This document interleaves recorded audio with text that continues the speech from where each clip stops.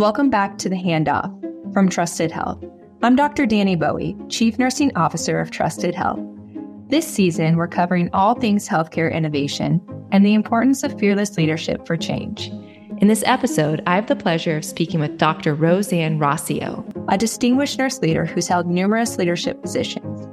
Most recently, she was the Chief Nursing Officer at New York Presbyterian's Medical Center and is the current Editor-in-Chief of Nursing Management. Additionally, Roseanne is an adjunct assistant professor and serves on several boards and national professional committees, including the American Academy of Nursing, AONL, and AACN.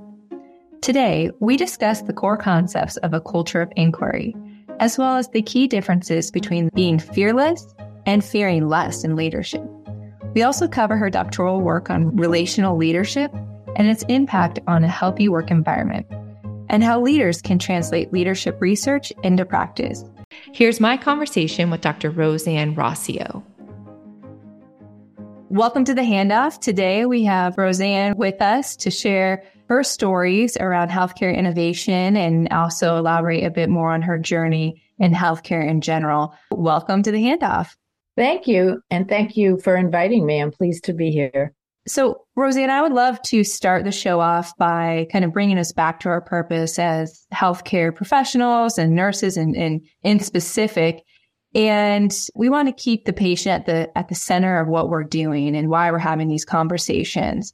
Is there a particular patient experience or story that has had a profound impact on you and your career that you could share with our listeners today? What a great question to bring us back to purpose. Thinking about patient stories just over the past few years, what comes to mind is awesome nursing and team collaboration from births to deaths and everything in between. I think what strikes me right now is organ donor stories. I'm thinking of one in particular. And in all of these situations, the nurse plays such a pivotal role in relationships with the family and with every other member of the team and externally for the organ donor network, trying to pull this all together while maintaining the patient hemodynamically. And the one that comes to mind is really a tough one because it was a team member who suffered a catastrophic brain injury. And his wife was also a nurse. So we were all connected in this journey. And with the exquisite collaboration, nursing support, and team work, his wife agreed to organ donation, and it was in accordance with his wishes.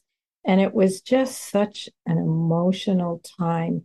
And the staff organized an honor walk from the unit all the way to the OR. Every hallway on the way was lined with staff with their heads bowed for this patient who was our team member.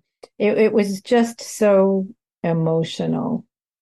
And it brings me back to purpose. And I don't know if you are an AGT, America's Got Talent fan, but last week or the week before, there were two women on who sang a duet. And they met because one of the women donated her son's heart to the other woman's son who needed it. Now, they, of course, did not know each other till much later. Turns out they both have voices, and they both sang the same song to their son in the hospital. So I was in tears at this. It was so powerful. I think organ donation is such a selfless thing to do, and it brings out the best in nursing.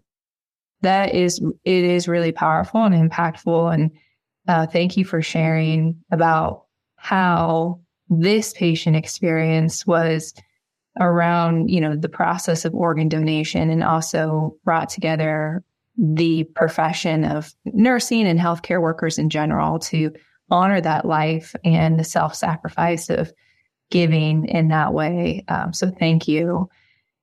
I would like to pivot and talk a bit more about you, Roseanne, and your career. You have a very accomplished career, and I would love it if you could share a little bit more about some of the different roles and pivotal moments that you have had as a nurse and a nurse leader that have helped shape your career.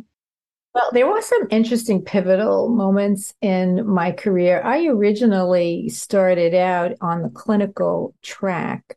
My master's degree was in education. I was a clinical nurse specialist at an organization, and I was tapped to take a management role in critical care over 7 or 8 units. And that was not my career pathway of choice at the time. But I decided I was going to walk, the door was opening, I was going to walk through that door, and it changed my whole career. I was in love with it. I loved it. And from there, I proceeded to 5 different chief nursing officer roles from community hospitals up to academic quaternary hospitals. So that was a pivotal moment for me and a message really to all: when doors open, really think about it and maybe walk through it. Another pivotal moment, which is why I ended up being the editor-in-chief of nursing management for the last 10 years, is that I was active with the Critical Care Nurse Association in New York City. This is where I live. And from there, I became active on committees, and then I joined something regional.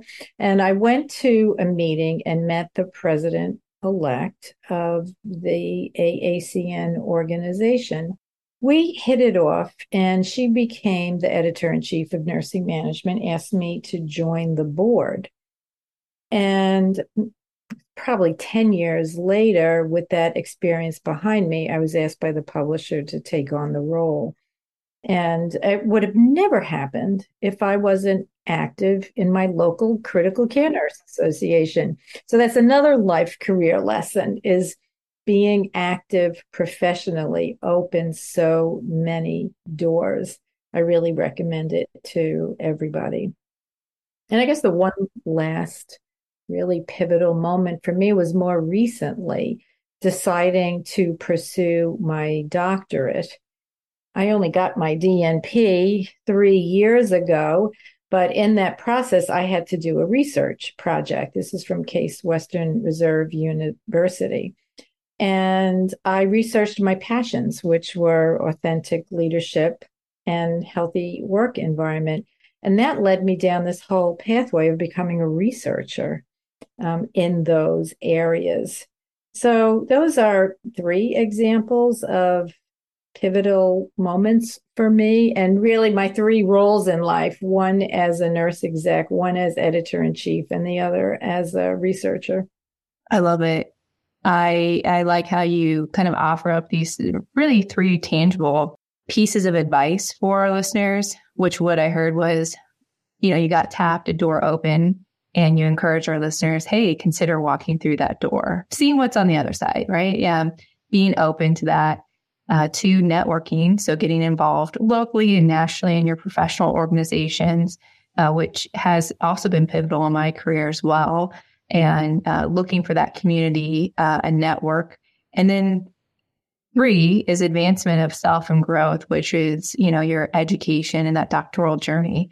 I can attest, I did my doctoral journey in 2018 and studied, nurse scheduling and did predictive scheduling models, and really just took the workforce issues head on to see anything I could find in the literature. So it was transformational in my life as well, and set me up for a different career. We've recently had conversations about AONL, which AONL, another great networking group and opportunity, and you're on a work group, or you're part of a work group. And I would love it if you can share with our listeners a little bit more about the focus of that work group and what you're hoping to achieve with the work group, so the desired outcomes through some of that professional organization activity that's going on there. This is some of my recent work that I have really enjoyed. AONL, the American Organization for Nursing Leadership, set out last year to really dig into best practices and exemplars to help nurse leaders all over the country in transforming their workplaces and stabilizing the workforce. So there were 7 work groups. It's all published at this point on their website. Some of the work groups were a positive practice environment, recruitment and retention, leadership. The one I was on was a culture of inquiry. So the outcomes of having a culture of inquiry are that we need to change the status quo. We all need that. What worked before is not working now. And to get back to a thriving environment, we have to look for new processes, create new models of care, be innovative. And in order to do that, we need to have a culture of inquiry. There's no innovation if there isn't. And the compendium, this particular section, is really all about how to help leaders create this culture of inquiry. Yeah, and you do. We want to talk a little bit more about culture of inquiry. I think that that's something that our listeners would like to know a bit more about. Would you be able to elaborate to our listeners some of the core concepts of what the culture of inquiry is, and maybe how you've seen some examples at health systems and how that's fostered innovation? Sure. So we really created our own little model for culture of inquiry. It has 3 major concepts. And the first is psychological safety. Now, we've all heard of psychological safety when it comes to just culture and in that context. But in the context of a culture of inquiry, it's just as important. If you can't be inquisitive and curious and be safe to do that and not be embarrassed by your ideas, you're not going to have a culture of inquiry. So psychological safety is one of them. It's such a fantastic concept for many, many reasons. Even as a leader, I needed to be psychologically safe to be effective and to be happy in the role. Another concept is building connections, which I connect to relational leadership. So the leader has to be one who listens, one who seeks feedback, one who is transparent, and really promotes communication and connections. And that supports a culture of inquiry and makes a lot of sense. The last concept we included was called design thinking. The concept, but design thinking is really about creating new, generating new ideas, being creative about it. It's not about tweaking old stuff. It's about having a goal that you want to get to and starting fresh. And you need a lot of enthusiasm, a lot of creativity. You need an appetite for risk taking. So there's a lot involved there, but it's a process to get to creativity that's turns out to be pretty well defined in the literature. An example of using design thinking was just published in Nursing Management. I was thrilled when I saw it. In New York City, the Health and Hospitals Corporation, they use design thinking to create their professional practice model and their shared governance framework. And for ambulatory and acute hospitals and correctional, like all did it a little bit differently in terms of the final product, but they did it together and they used design thinking to get there. Another example of innovation in an environment that is psychologically safe with building connections and design thinking was at Cedars-Sinai. I don't know if you saw this, but they started piloting an Alexis for patients. It's not actually called an Alexis, I don't think. Alexa. But it's a bedside like an Alexa.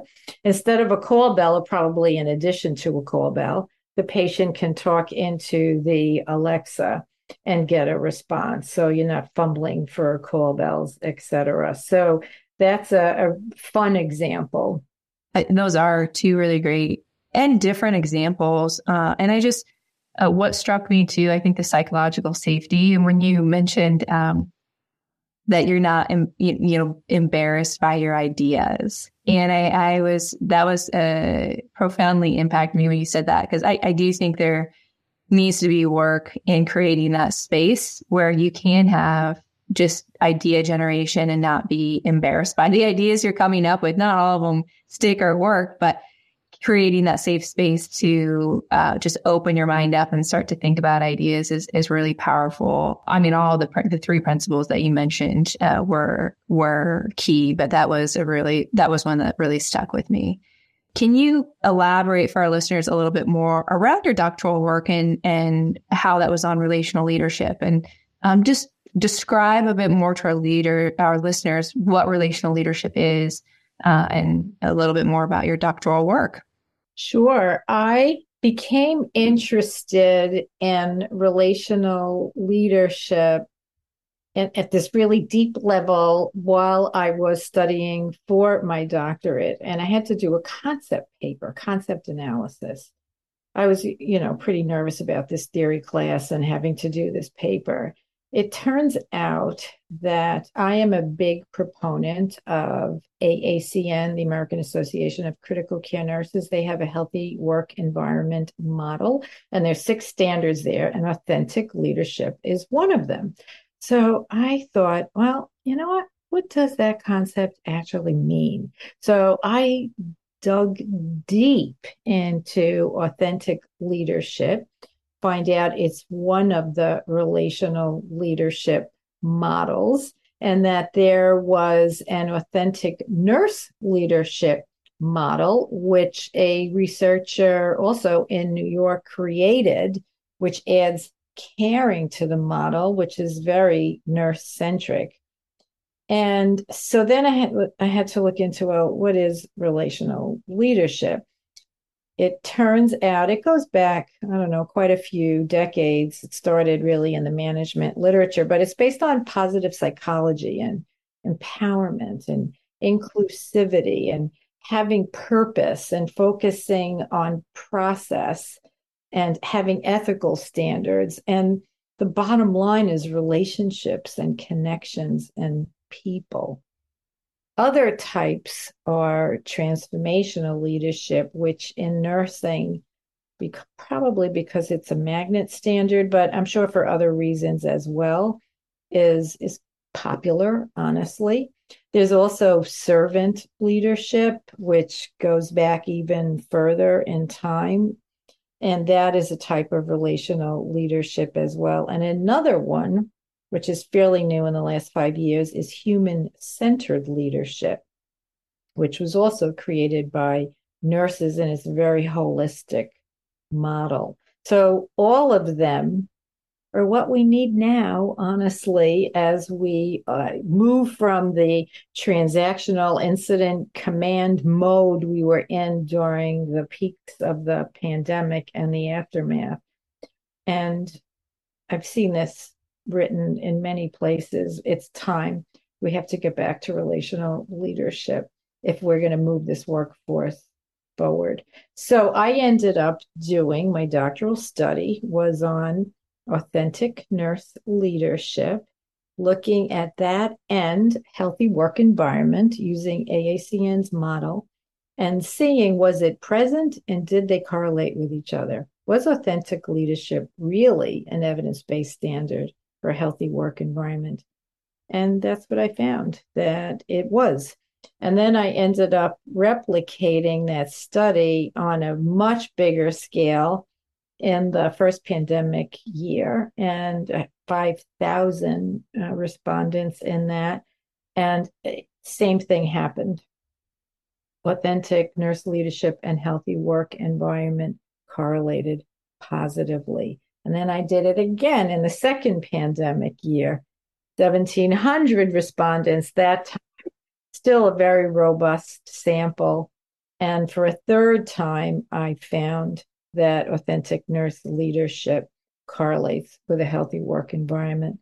And I worked with another researcher recently who did that study and did another layer of analysis on it and showed that authentic nurse leadership was predictive of a healthy work environment as well. So that takes it to another level.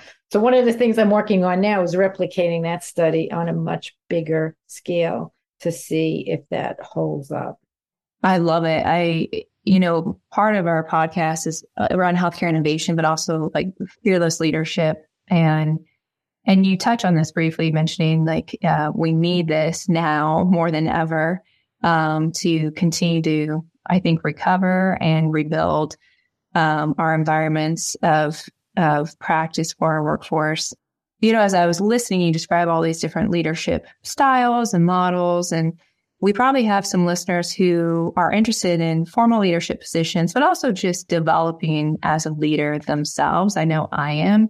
That's an important component of just my self journey that I think is so pivotal to who I want to be, which is a good leader, and looking at all these different models. And is there any advice that you would give to, up and coming leaders of how to develop themselves with these leadership styles? Whether it's reading the research, anything that you've seen in practice that could be helpful for leaders to consider so that they, learn and then put into practice these types of different leadership styles?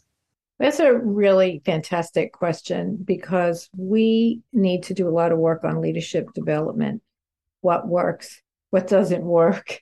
I can tell you that, and again, this isn't research-based, it's my opinion, that just reading about something or sitting in a classroom, it starts you on the pathway, but unless you practice or immerse yourself in somebody who's using it and see it with your own eyes, it adds a level of understanding and being able to apply.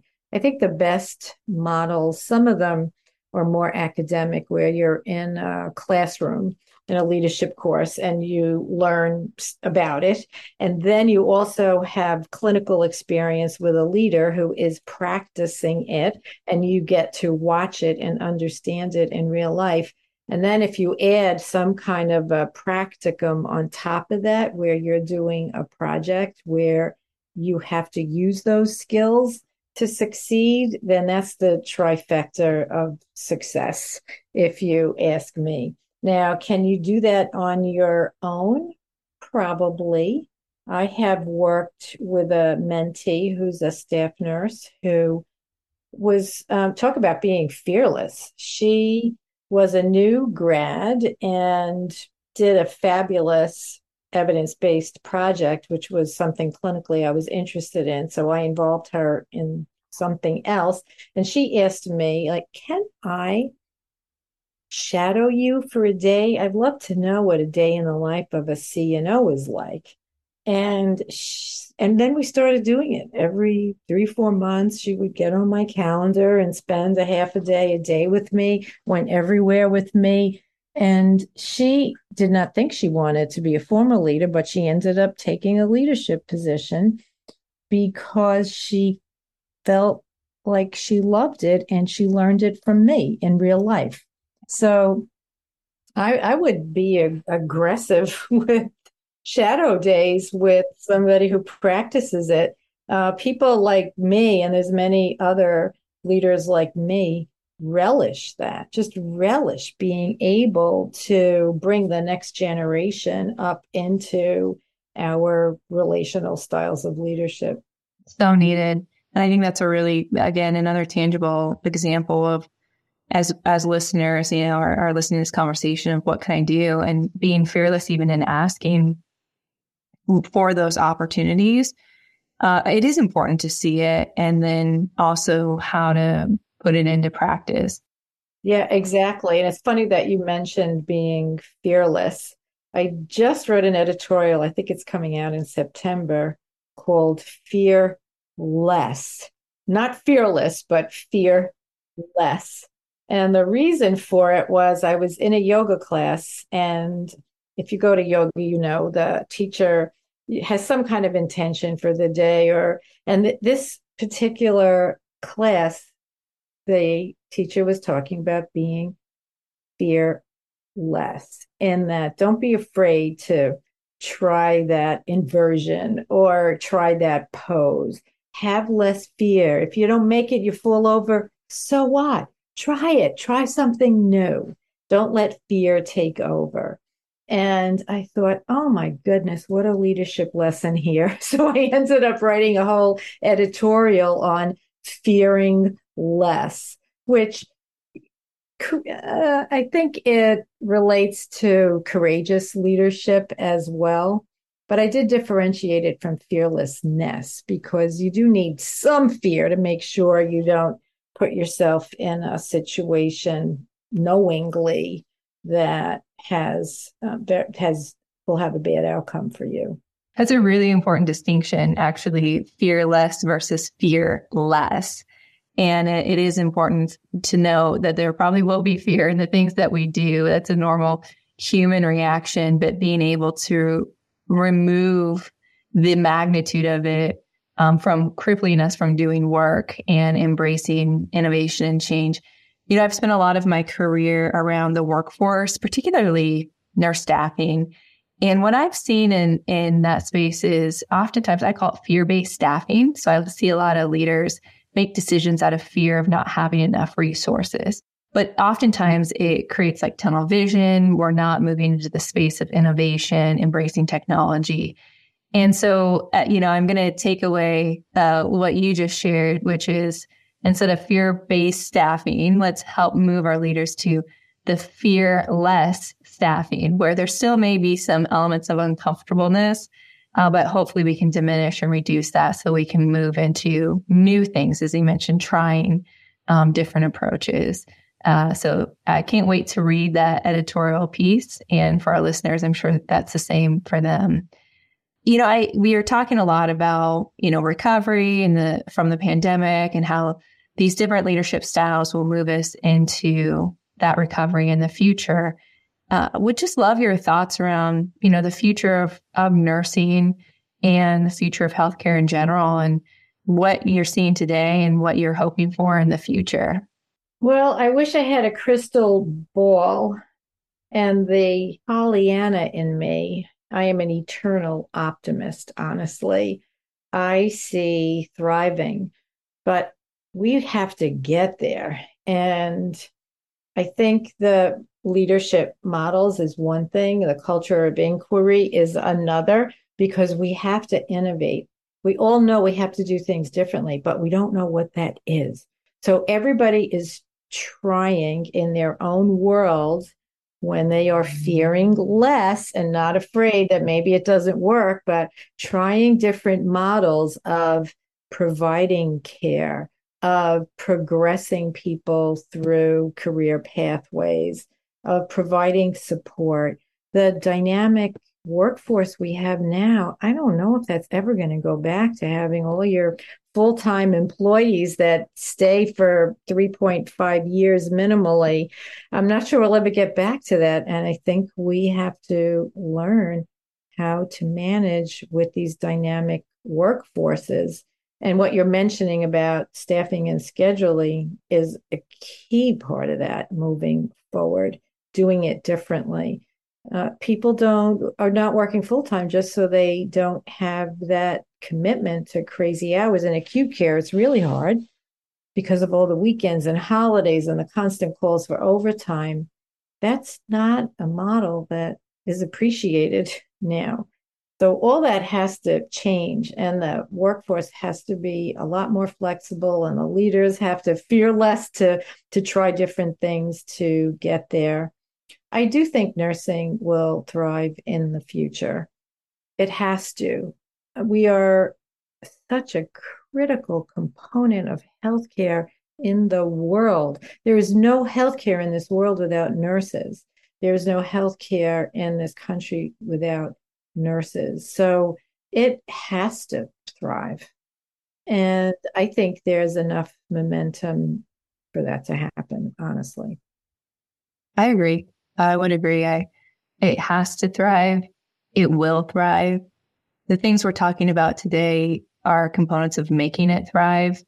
I think we are touching on a piece that has been missed, which is the leadership, support and development for particularly our frontline managers, and how pivotal that role is in helping, build a healthy workforce and manage with excellence. And it's a very dynamic role. And I think there's a lot of demand. And I know when I did the role, not as much support as I would have hoped for.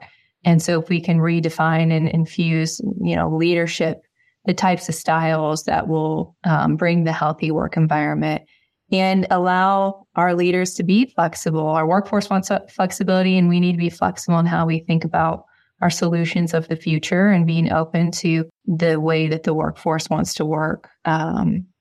So I love the eternal optimism. I'm with you. I believe the future is bright, and I'm hopeful with leaders like yourself and others that are arising that, rebuilding and reforming healthcare and nursing will continue on. Roseanne, where can our listeners find you? Oh, I think LinkedIn is the best place. I'm under my name. You can direct message me in LinkedIn or see what my latest editorials are or what responses I've made to other people. That's the best place to find me. Perfect. Okay. Lastly, how we end the podcast with all of our guests is, what would you like to hand off to our listeners today? So many options from what we've talked about today. I think fearing less is one of them. I think developing yourself as a leader, no matter where you are in your career, is important. I think having curiosity and being inquisitive and being allowed to try new things and try things differently is critical. And maybe that's enough, 3 points. It's a nice way to end. Curiosity, inquisitiveness, and the opportunity to think differently as we fear less for the days ahead. So, Roseanne, thank you so much for your time. I really appreciate it, and giving us your pearls of wisdom, and to the listeners for the handoff. And I look forward to hopefully connecting with you in the future and learning more about some of the work that you're doing, or any other research that you're publishing in the future. I would love to continue to learn from all that you have been doing over the last years of work. So thank you so much. But thank you for all of your very inquisitive and curious questions. They really made me think. Thank you for that. Yeah, my pleasure.